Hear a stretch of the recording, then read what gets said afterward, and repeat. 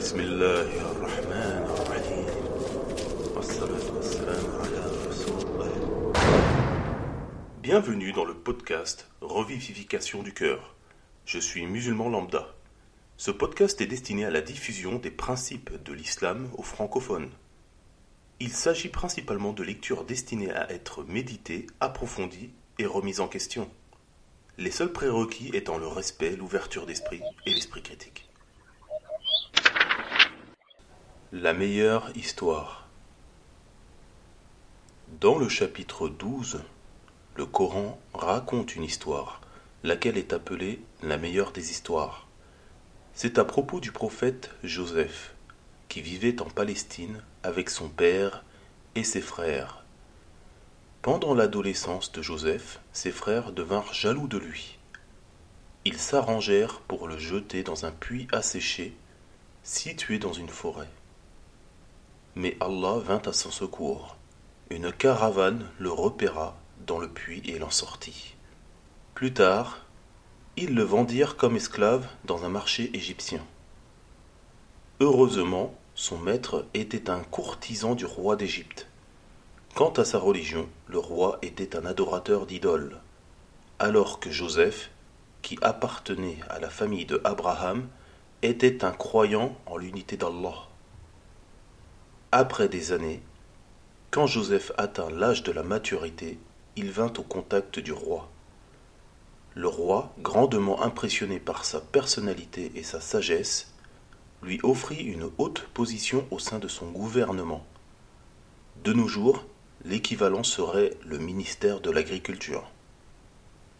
Joseph accepta l'offre et géra avec succès les affaires liées à l'agriculture du pays à une époque où une extrême sécheresse atteint l'Égypte et ses environs.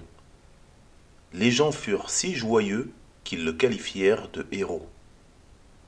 Après avoir narré cette histoire, le Coran dit « Allah ne prive jamais les hommes vertueux de leur récompense. » 12,90.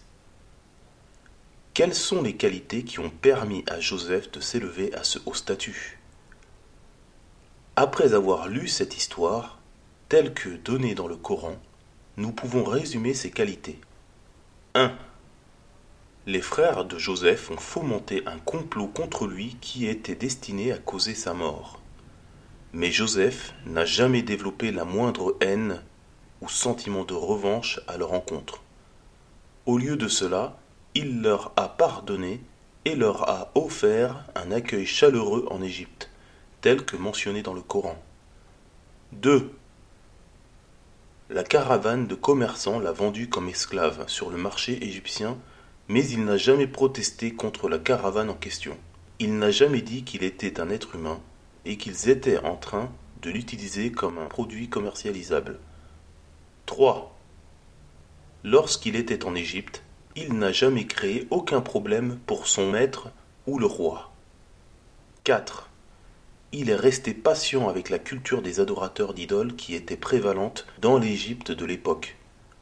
En suivant le principe d'évitement de conflit, il a profité de l'occasion qui lui a été donnée par le gouverneur de l'Égypte. Ce sont ces qualités mentionnées qui l'ont aidé à atteindre cette haute position. Merci pour votre écoute. J'espère que cet épisode vous a apporté beaucoup de choses positives. N'oubliez pas de vous abonner au podcast Revivification du cœur et à partager son contenu. À bientôt pour un prochain épisode, si Allah le veut.